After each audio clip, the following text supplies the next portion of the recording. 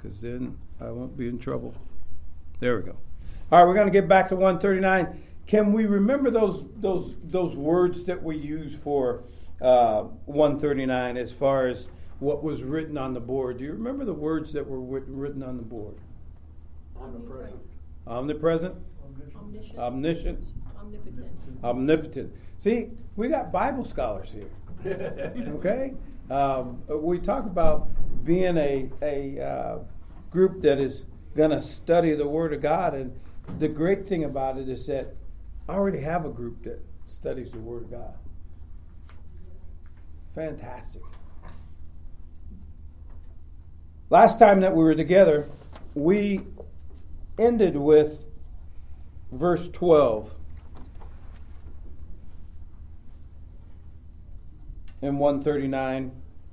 And so I'm gonna cover some of the 13 to possibly 18, and then Bruce, because we're team teaching today, will take the rest of 139 and deal with it.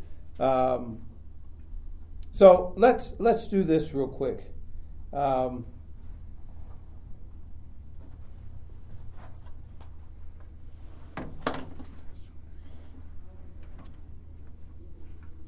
When I study the Word of God, and I know it happens with you guys as well, I spend a lot of time meditating on what God has given to us. And when I came to this particular part of 139, as all of 139 did, but when I came to this part of 139, it brought tears to my eyes. And why it brought tears to my eyes, it says, "For you form my inward parts."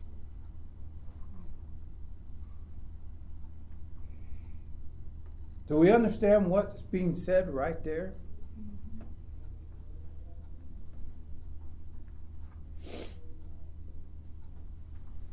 You wove me.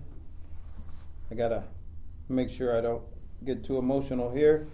You wove me in my mother's womb.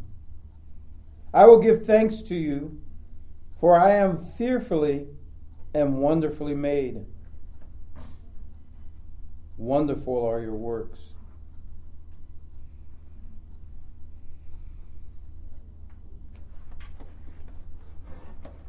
Can someone turn to Psalm, in the same book, 72, we went over it, 18 and 19.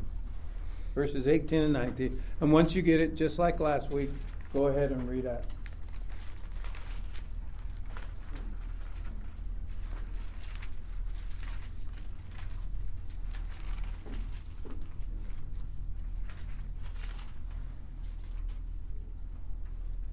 Give the king your judgment, O God, and your righteousness to the king's son.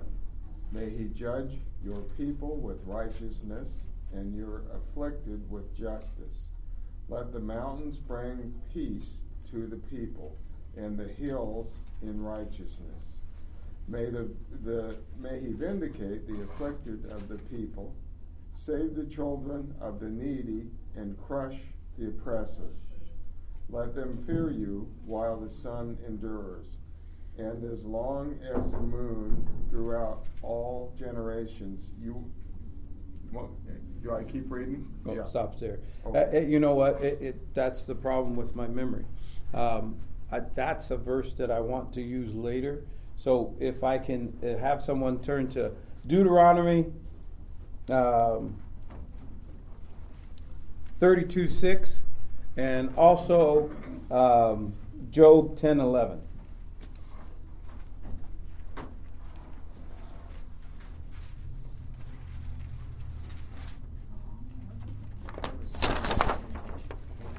Again, Deuteronomy 32:6 and Job 10:11. Job 10:11 is, Thou hast clothed me with the skin and flesh, and hast fenced me with thy bone and sinews. Okay. God has clothed me with my skin and flesh. Job 10:11. That was 10:11. Oh, excuse me. That's right. See, I'm telling you, I'm moving too fast today. Deuteronomy 32:6. Do you thus repay Yahweh, O people who are wickedly foolish and without wisdom? Is he not your father who has bought you? He has made you and established you. Okay? He has made us and established us.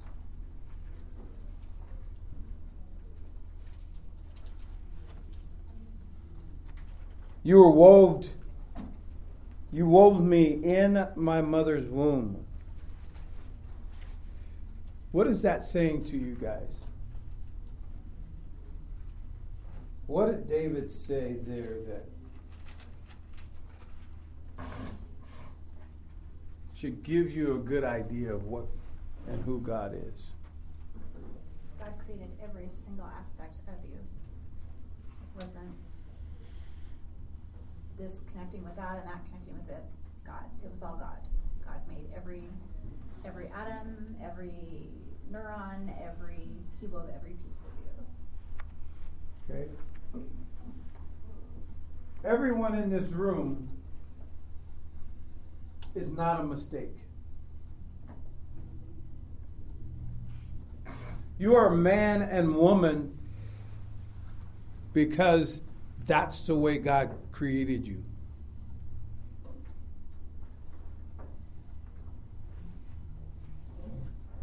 I told Bruce that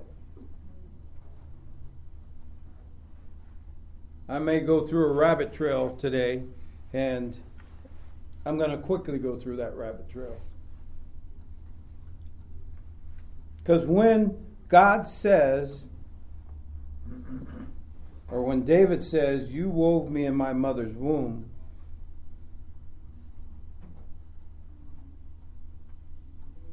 he didn't say, you wove me in my mother's womb so I can make a choice of what I am going to be. You wove me in my mother's womb because I can decide whether I will be a woman or a man.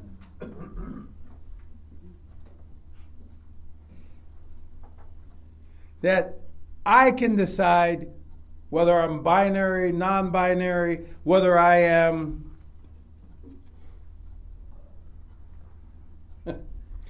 and I'll use this word because it's being used in our society, whether I am genderqueer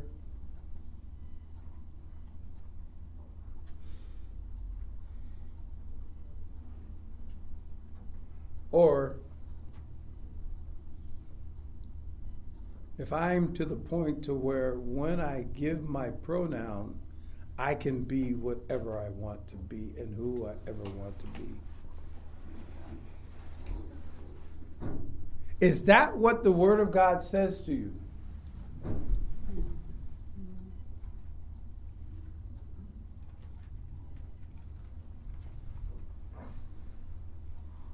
It's difficult for me to watch our news many times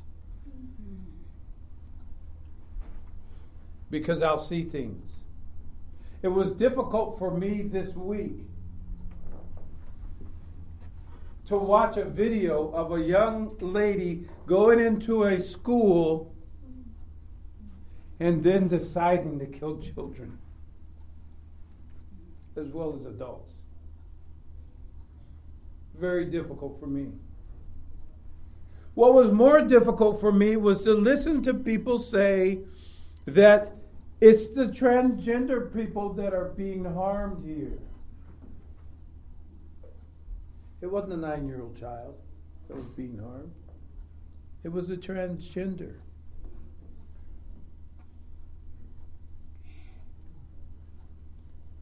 Confusion and lies in which we in our society today are having to deal with. this person that broke into that school identified as a transgender, as a male.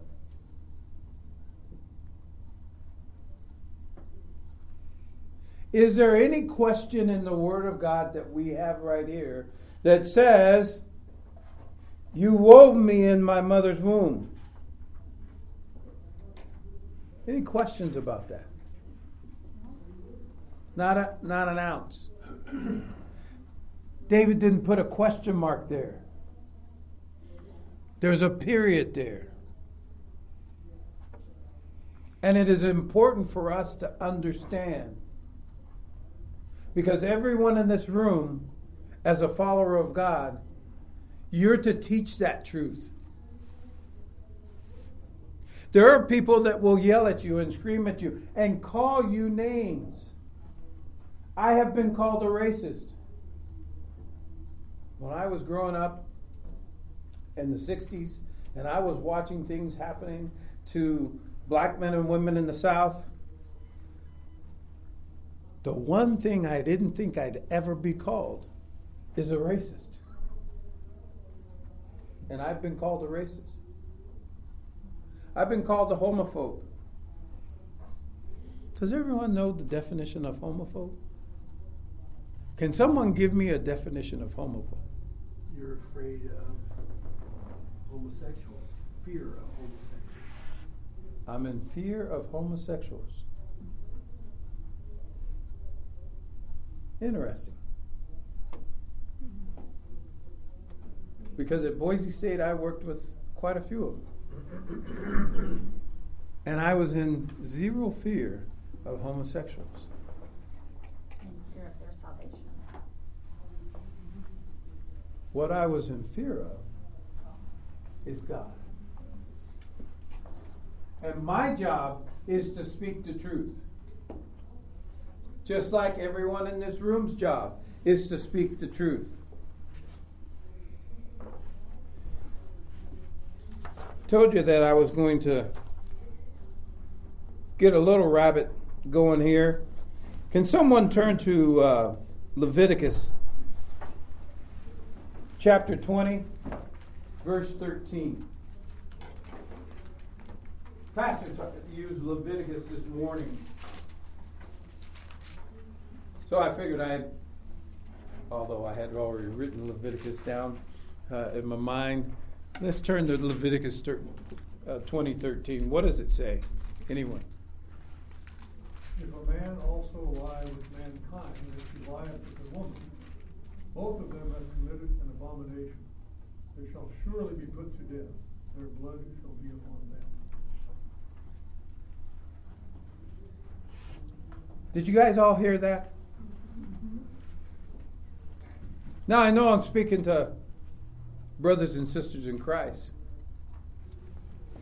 But if you're going to be witnessing to someone, you may have to use this verse.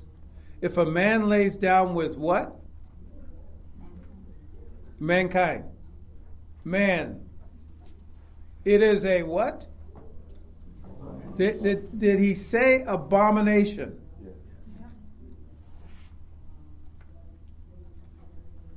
Here's the other question. If you go through Leviticus, you'll see that it will talk about women. It will talk about men laying down with animals, women laying down with animals. Listen, all of the things that we think is brand new to our society, what does God's word say? There's nothing new under the sun. Nothing new under the sun. But they're trying to tell each and every one of us that we have to accept that. And it's not to the point to where we have to accept it, is that if you don't accept it, then you are going to be canceled. Hey, you know what? They've been trying to cancel the Word of God since the beginning. It hasn't happened. So when they talk about cancel culture, when a person says, well, you're going to be canceled, I don't worry about that. You can't cancel God. And if I'm teaching God's word, if you're teaching God's word, if you're speaking the truth of Christ, you cannot be canceled.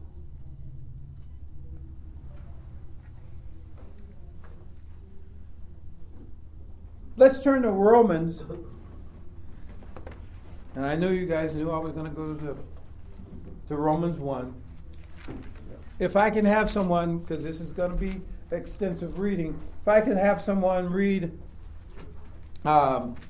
verses 21 to 32. Romans 1, 21 to 32.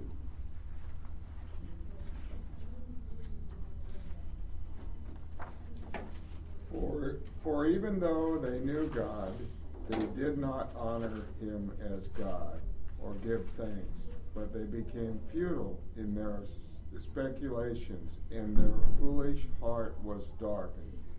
Professing to be wise, they became fools, and exchanging the glory of the incorruptible God for an image in the form of a corruptible man, and of animals, and of four-footed and of birds, and of four-footed animals, and crawling creatures. Therefore God gave them over to the lust of their hearts, to impurity, so that their bodies would be dishonored among them. For they exchanged the truth of God for the lie, and worshipped and served the creature rather than the Creator, who is blessed forever. Amen. For this reason God gave them over to degrading passions, for their women exchanged the natural function for that which was unnatural. And in the same way also the men abandoned the natural function of the woman, and burned in their desire toward one another, men with men, committing indecent acts, and receiving in their own persons the due penalty of their error.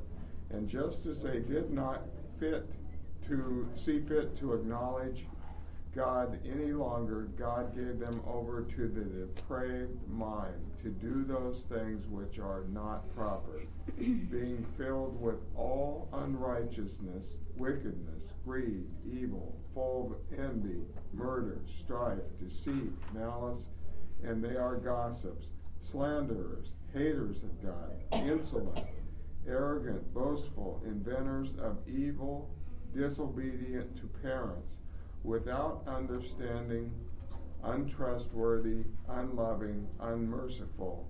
And although they knew the ordinance of God, that those who practice such things are worthy of death, they not only do the same, but also give hearty approval to those who practice it. Okay. Watching a history show earlier on this last verse, do the same with pleasure and then to do them. Noted that Nero was wildly popular among people of Rome.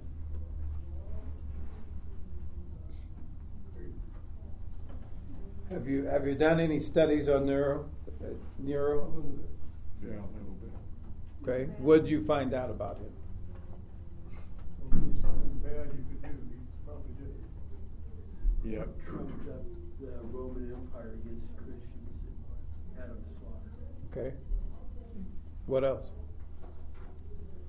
Self-declared God. Self-declared God.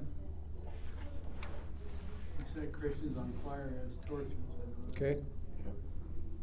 Practicing homosexual. Not just a practicing homosexual, but also practicing child molester.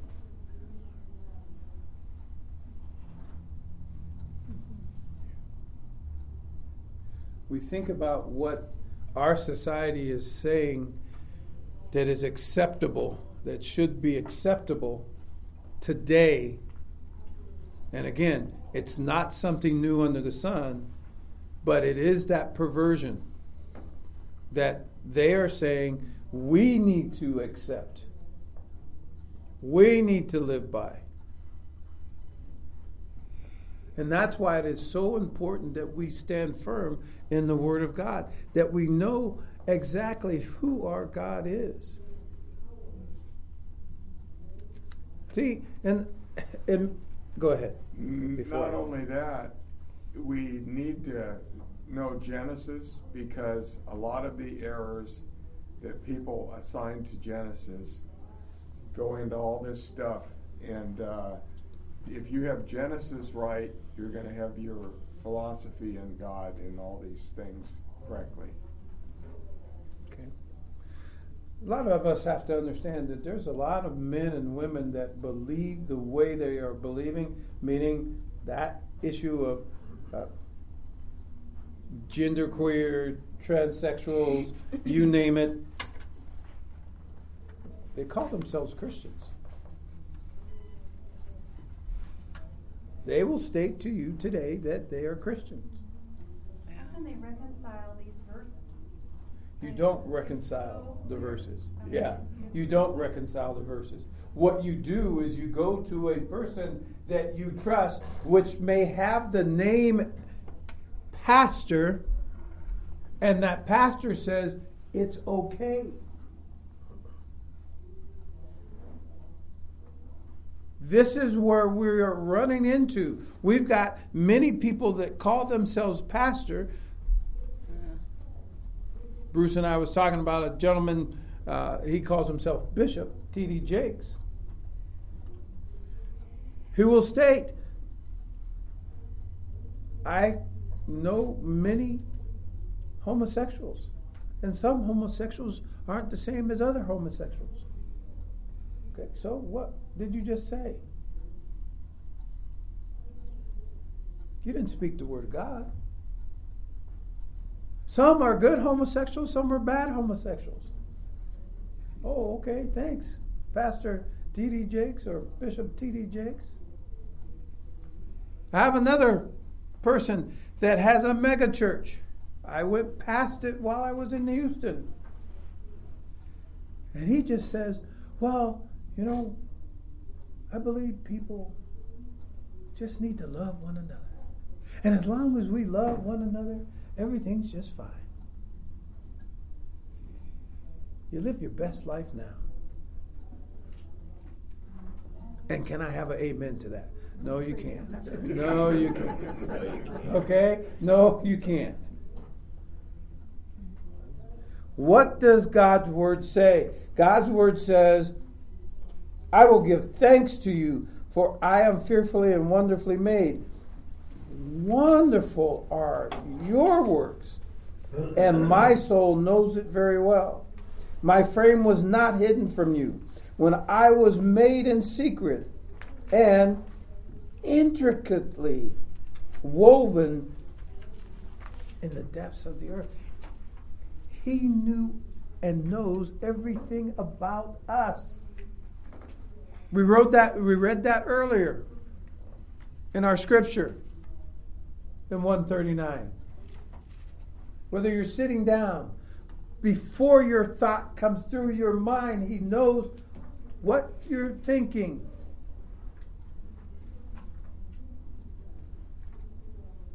But he knows that because he cares for us. He loves us. He wants us to go in the direction in which we are going to be praising him and giving him the glory for all that we are.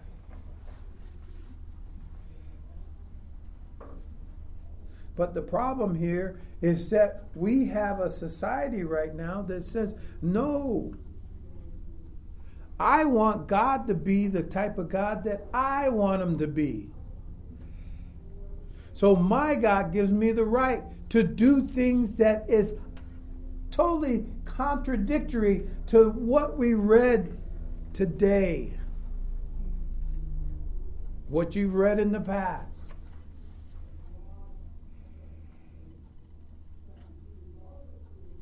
Our God does not lie. Did we understand this from this chapter already? He doesn't lie. He is the light. as David said, if I'm in an area of darkness, if he's there, it's light. I talked about Carlsbad cabins, and when they cut those lights off, I couldn't see anything.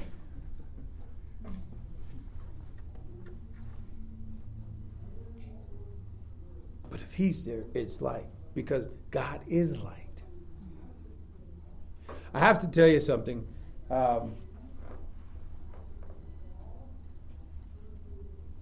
Last night, I got home from doing some work, and I sat down and I go, okay, it's time for me to relax. So I turned on a basketball game. It was San Diego State against Florida Atlantic. And the game went off, and I go, hey, the Mountain West won, so that's a good thing. And I flipped the channel. And I turned to the ABC station. And it was a movie that I hadn't seen in years. Okay, I'm telling you, this movie was a movie that I just was enamored with when I was young. And all of a sudden, it's on, and I go, wow, I haven't seen, I'm going to sit here and watch this movie. Now, I don't know if anyone else was on ABC last night, but the movie was 10 Commandments with Charlton Heston. Okay? One of my favorite movies of all time.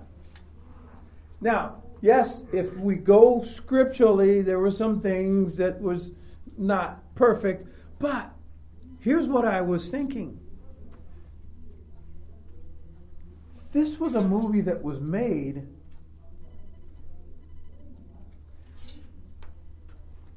and it was trying to teach what happened in the days of Moses.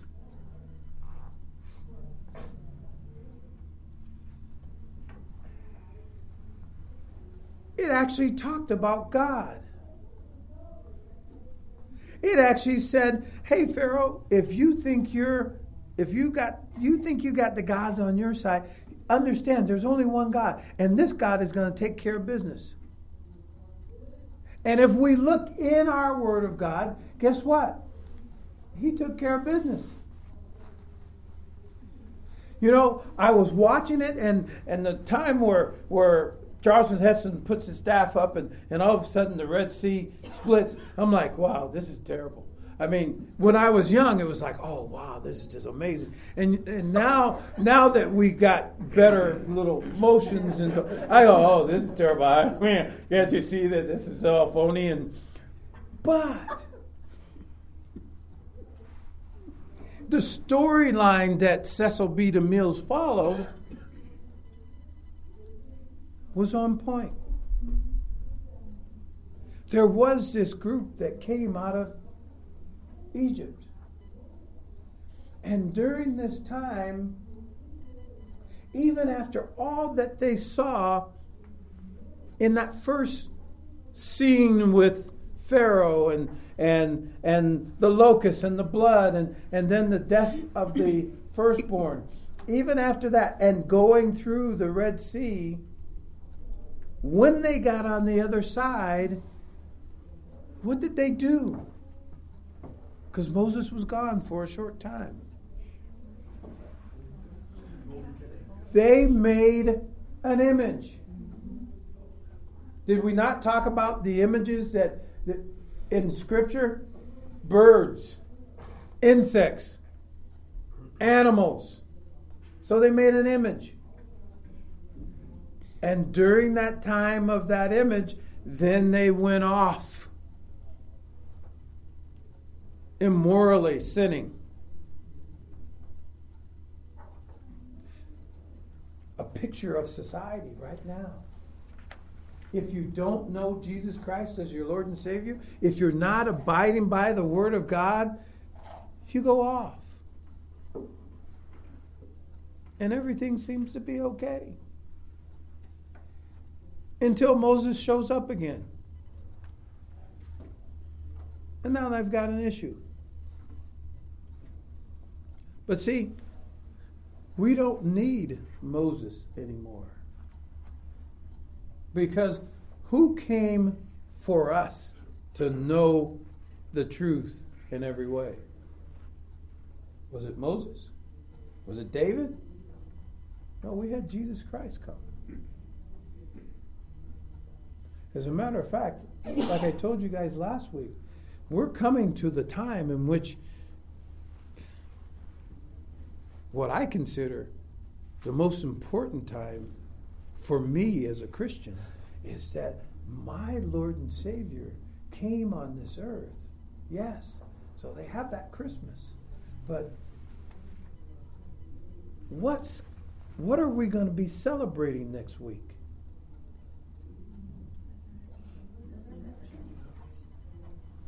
The resurrection of our Lord and Savior.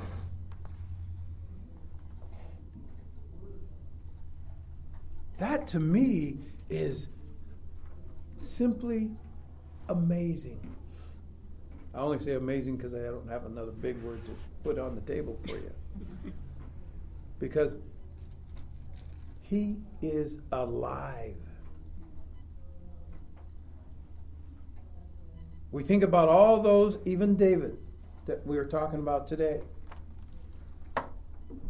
David's dead. Moses dead. But Jesus Christ, there's an empty tomb. And he's sitting at the right hand of the Father. He knows us. Let me continue. And my soul knows it very well. My frame was not hidden from you. When I was made in secret and intricately woven in the depths of the earth, your eyes have seen my unshaped substance.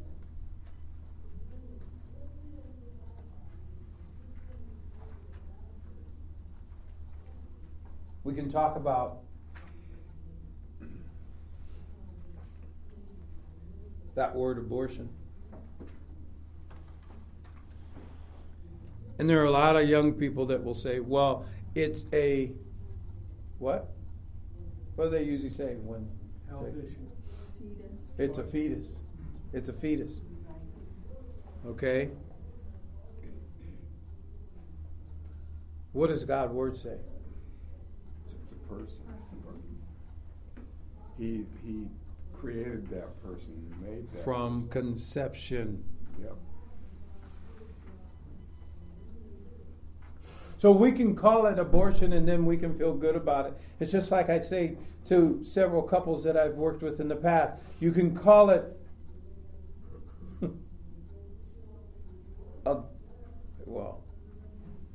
they call it, I call it adultery.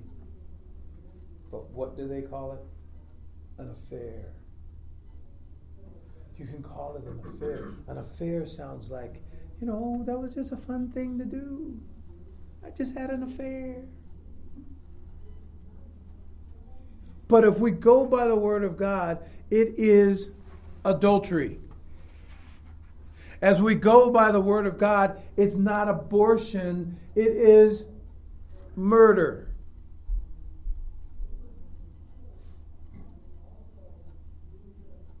I have said many times to those I've worked with, stop lying to yourself. Stop using the words that makes it comfortable for you. Use the words that God has used. You are in a position of murder. Now, I'm not picking on anyone in this class.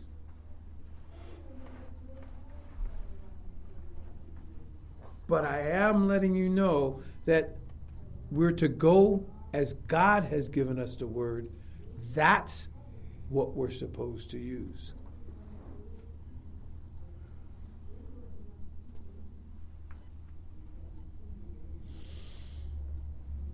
And in your book, all of them were written. The days that were formed for me, when as yet there was not one of them. How precious are your thoughts to me, O God. How vast is the sum of them. If I should count them, they would outnumber the sand. When I awake, I am still with you. Now, I've gone through that pretty quick because I want to make sure that Bruce has a chance to finish up. But I do want to make sure that I get something in your hands.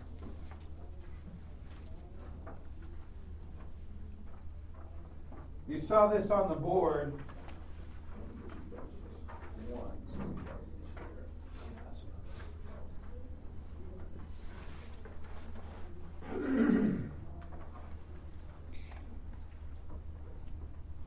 And I told you last week that the attributes of God that we have up here, it is not a situation where these men or any other men can actually put all of the attributes of God in one.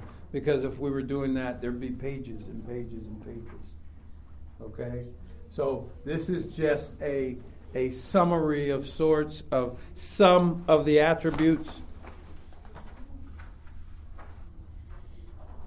And I'm just going to go through this list.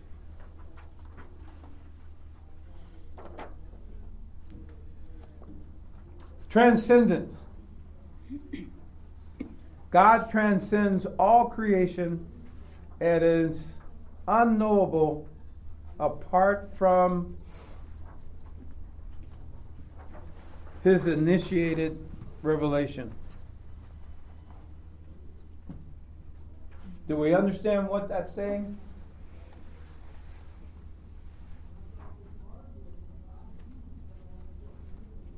Immanence. God is active in the world and in our daily lives. God cares about every aspect of our existence and invites us to welcome His guidance, grace, and love.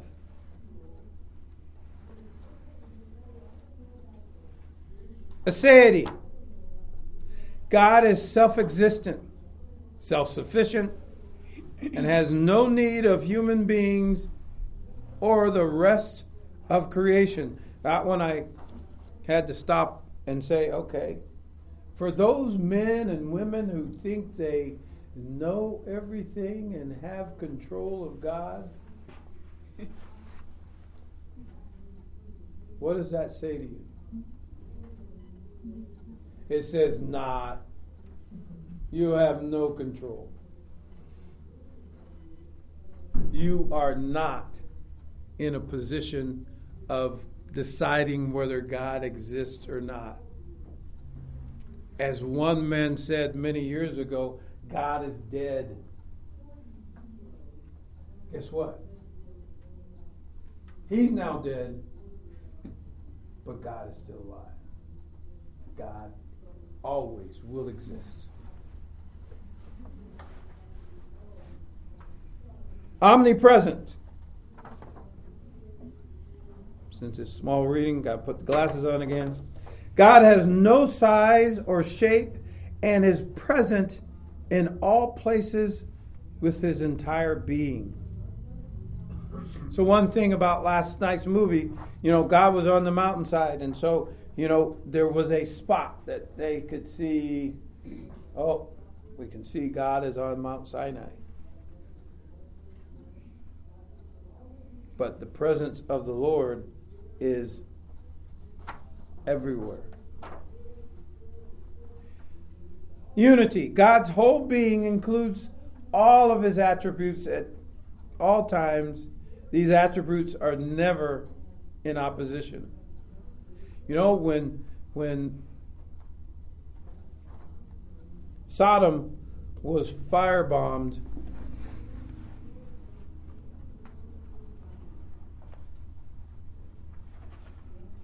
got a question for you.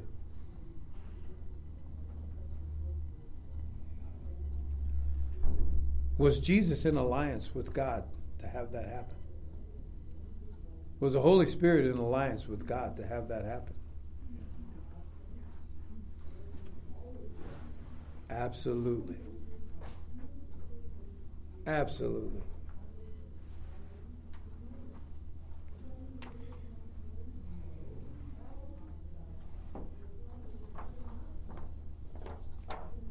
You know what? I'm not going to go through all this list because I got to give Bruce some time. You guys have this. If you have some questions for me, please. And this is after reading through this. Anytime you have some questions over some of the things that are there, please don't hesitate to ask me about it. Or, what I'd like more for you to do, ask Bruce about it because he knows everything.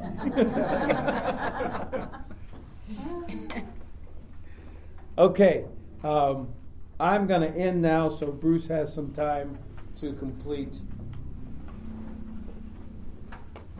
Psalm 139.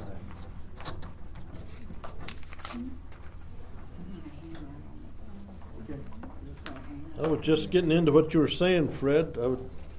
You could have kept on going. I was going to say one thing. We talked about this a little bit when we met the other day.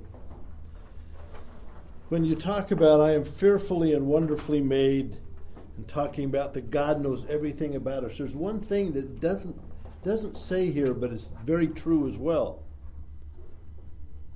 It's not that you were fearfully and wonderfully made, it's when you were also fearfully and wonderfully made. He put us in this day and this time. We weren't born in 1200 or 200 AD. He put us here for now. And so as we deal with this, the culture pulling away from God at a rapid pace, and not pulling away from Him because they never were with Him, but actively rebelling against God, we have a message to send of what the Bible tells us, and God put us here now for us to do that. He could have had us born a totally different time, but He didn't. We're born now. Why? That's His choice. But to get back out of that rabbit hole, Fred said he goes down rabbit holes. I said I do them all the time, so we're used to that.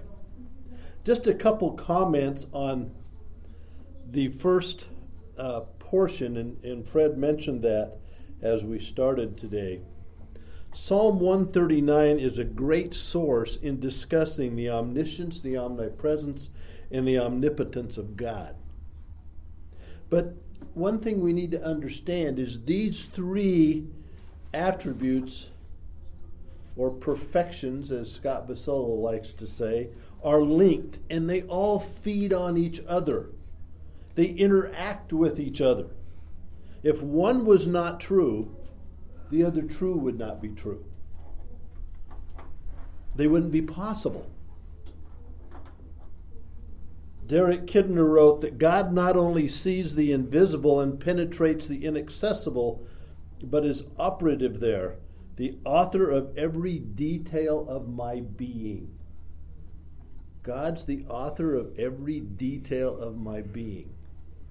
And John Stott wrote that God's omniscience has been attributed to His omnipresence and is now attributed to His omnipotence. God can search man out not only because He sees them, but because He made them. So these three attributes, I think, it's good to sit there and just ponder them and understand them. Boyce wrote, if we do not understand that God is all-powerful, we do not have a right understanding of God at all. We are thinking of some other being. If God is not all-powerful, then there must be some power or powers greater than God. And there's some cults and isms that think that. I mean, they don't say that, but God came from something else. Well, then there's a power greater than God. And then Boyce went on to say, if that's the case, God's power must be thwarted and His proper sovereignty restricted. And what kind of God would that be? A God who is restricted is not the God of the Bible. So let's go to verse 17. I'm going to try to take off there, and we'll try to go pretty quickly because Fred covered some of this. How precious to me are your thoughts, O God. How vast is the sum of them. If I would count them, they are more than the sand. I awake, I am still with you. God knows all about us, even down to our thoughts. That's a little scary. But the fact that David is saying this, that he knows this, it brings comfort, not alarm. Spurgeon wrote this. He said, he is not alarmed by the fact that God knows all about him. On the contrary, he is comforted. He even feels himself to be enriched. That God should think upon him is the believer's treasure and pleasure. I like that. That God should think upon him as the believer's treasure and pleasure. He thinks upon God's thoughts with delight. The more of them, the better he is pleased. It is a joy worth worlds that the Lord should think upon us who are so poor and needy. It is a joy which fills our whole nature to think upon God. How great is the sum of them. That's what Spurgeon said. Now, the root of this word precious, it says, how precious to me are your thoughts. The root word of that is weighty. And it basically means that the singer, David in this case, would weigh God's thoughts toward him and finds that they weigh down his scales. They're valuable. They've got value. And in verse 18, David is showing how very powerfully, how often God thinks of us. More than the sand. Now, do we grasp that? I don't think so. We need to ponder the statements of verses 17 and 18 to realize how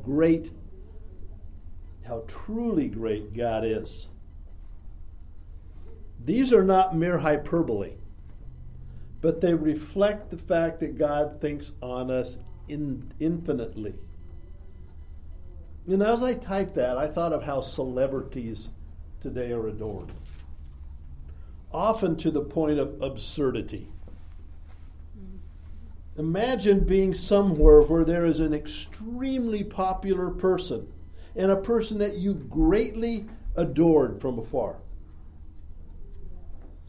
The person then approached you. Now, this is a person that you think the world of, whatever field you like and whatever, that would be, because it would vary by individual. And that person then came to you and began speaking directly to you and showed a great interest in what you said. Would that mean anything to you? Yeah, it'd mean a lot. Would you keep it quiet? Or would you go home and share it with those you knew? Guess who I talked to today? And we had a great conversation. We talked about this and this and this, and he talked to me and he said he wanted to get back. It would just go on and on. Our God has spoken to us through his word, given us his spirit to dwell on us, and he thinks upon us more than the sand.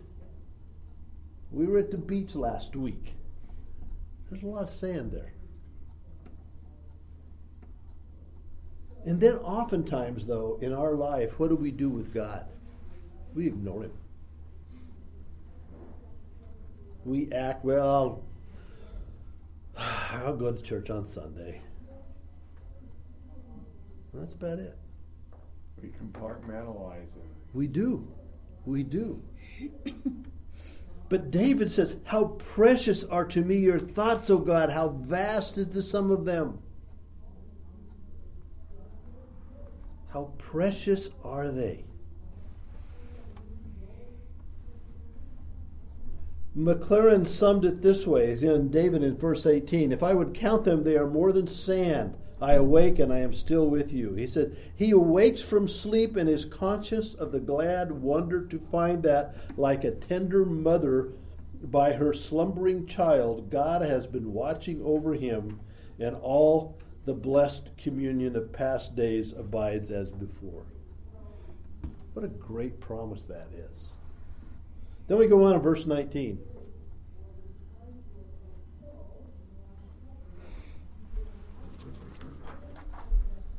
Oh, that you would slay the wicked, O God. Men of blood, depart from me. They speak against you with malicious intent. Your enemies take your aim in vain, or take your name in vain. Do I not hate those who hate you, O Lord? And do I not loathe those who rise up against you? I hate them with a complete hatred. I count them my enemies. So starting in verse 19, we have this sudden change in focus. There's a shift from God watching over him to a prayer that God would deal with his enemies who have been in existence throughout history. God's enemies have been there since the fall. You know, Christianity today is hated as much as ever. We could talk for some time about the worldwide persecution of Christians that has taken place over the last 25 years. I went out and looked a little bit.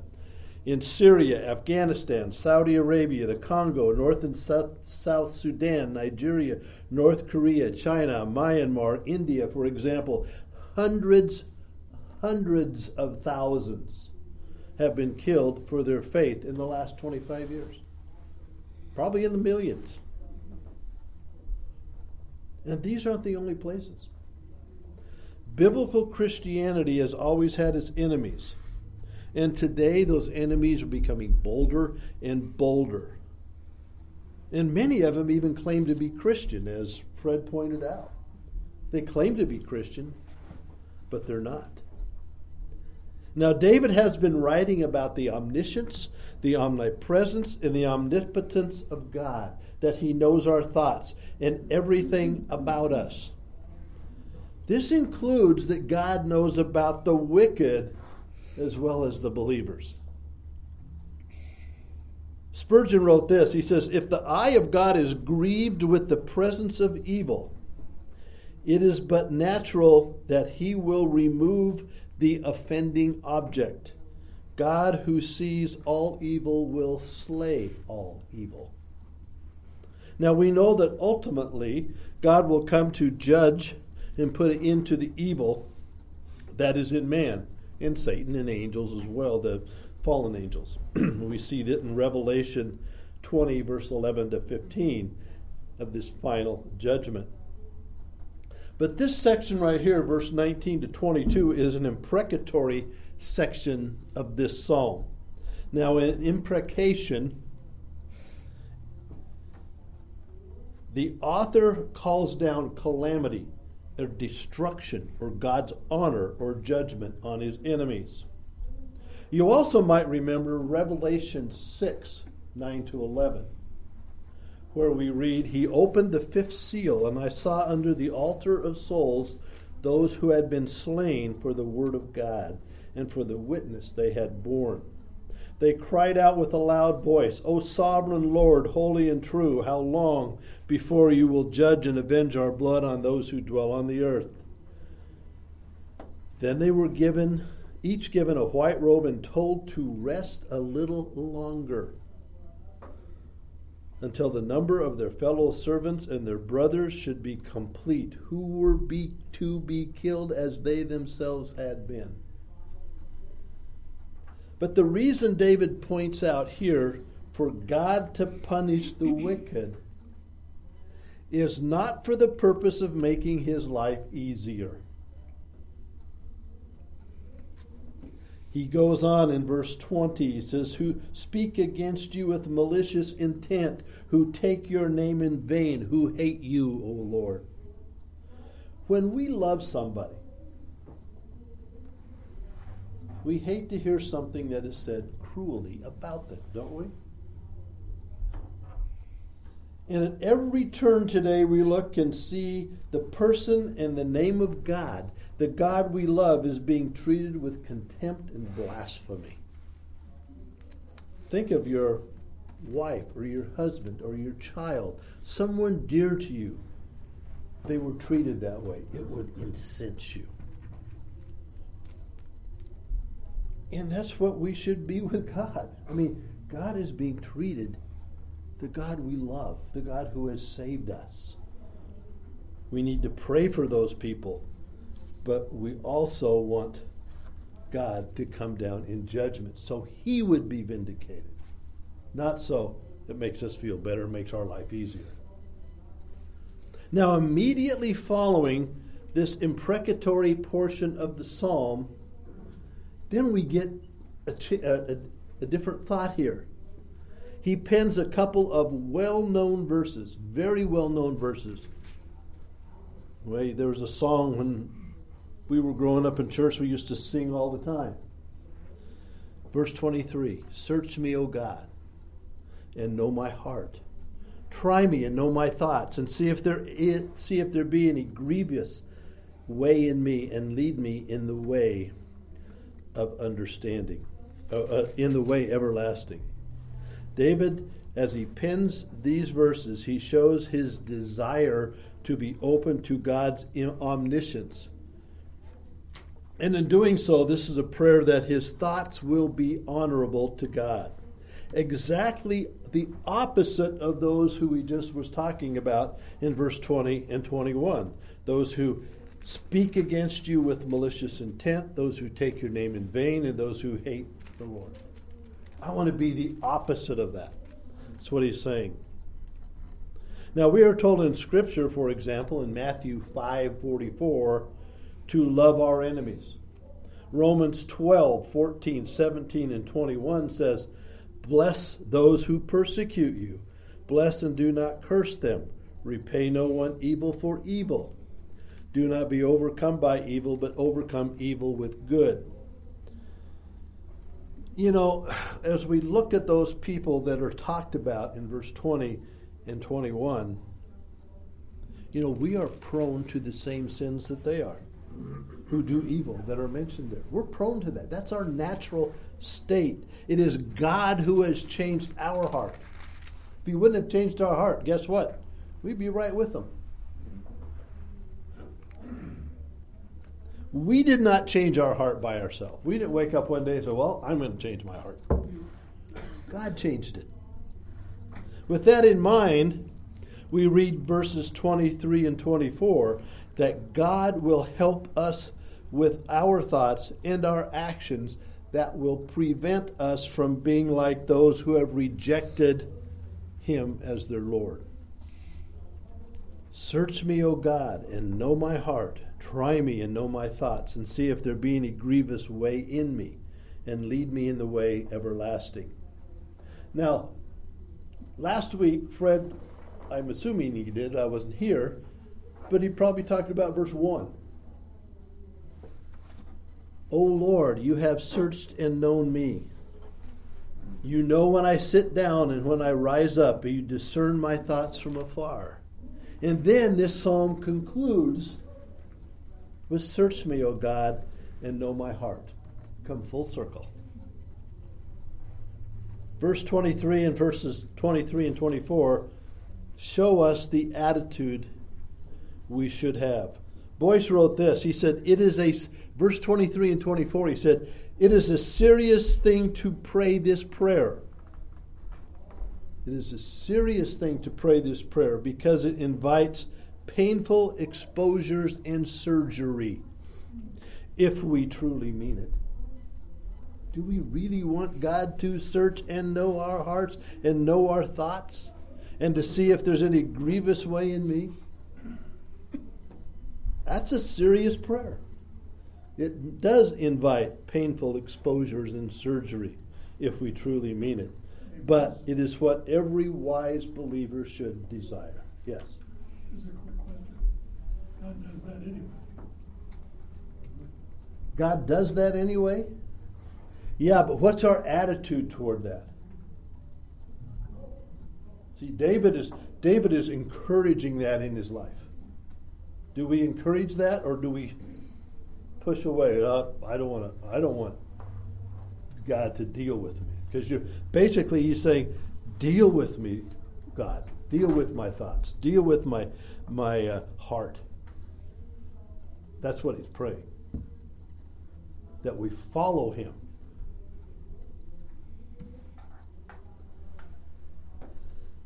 There's a guy named Arno Gaebelein who wrote, he lived from 1861 to 1945. And he wrote this about this prayer of verse 23 and 24.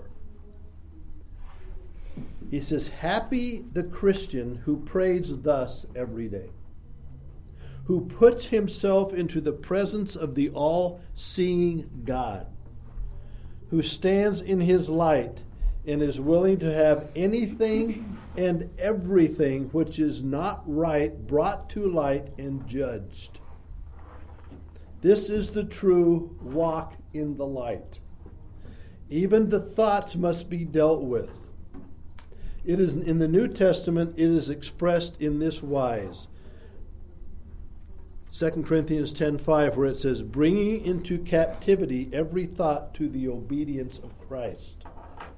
Then there is the willingness to put away anything which is grievous to God and to his Spirit, and to be led in the way everlasting." So it's a prayer that God deal with us, convict us of sin, change our heart, and lead us into the way everlasting. Yes? This aligns very well with the conclusion of Jim's sermon this morning. It's right up. Mm-hmm. What you did. It does. It's amazing how that all works. It's his book. What's that? It's his book. It's his book. Almost as if he knows what he's doing, right? Yeah, it's almost like he knows what he's doing. Yes, he does.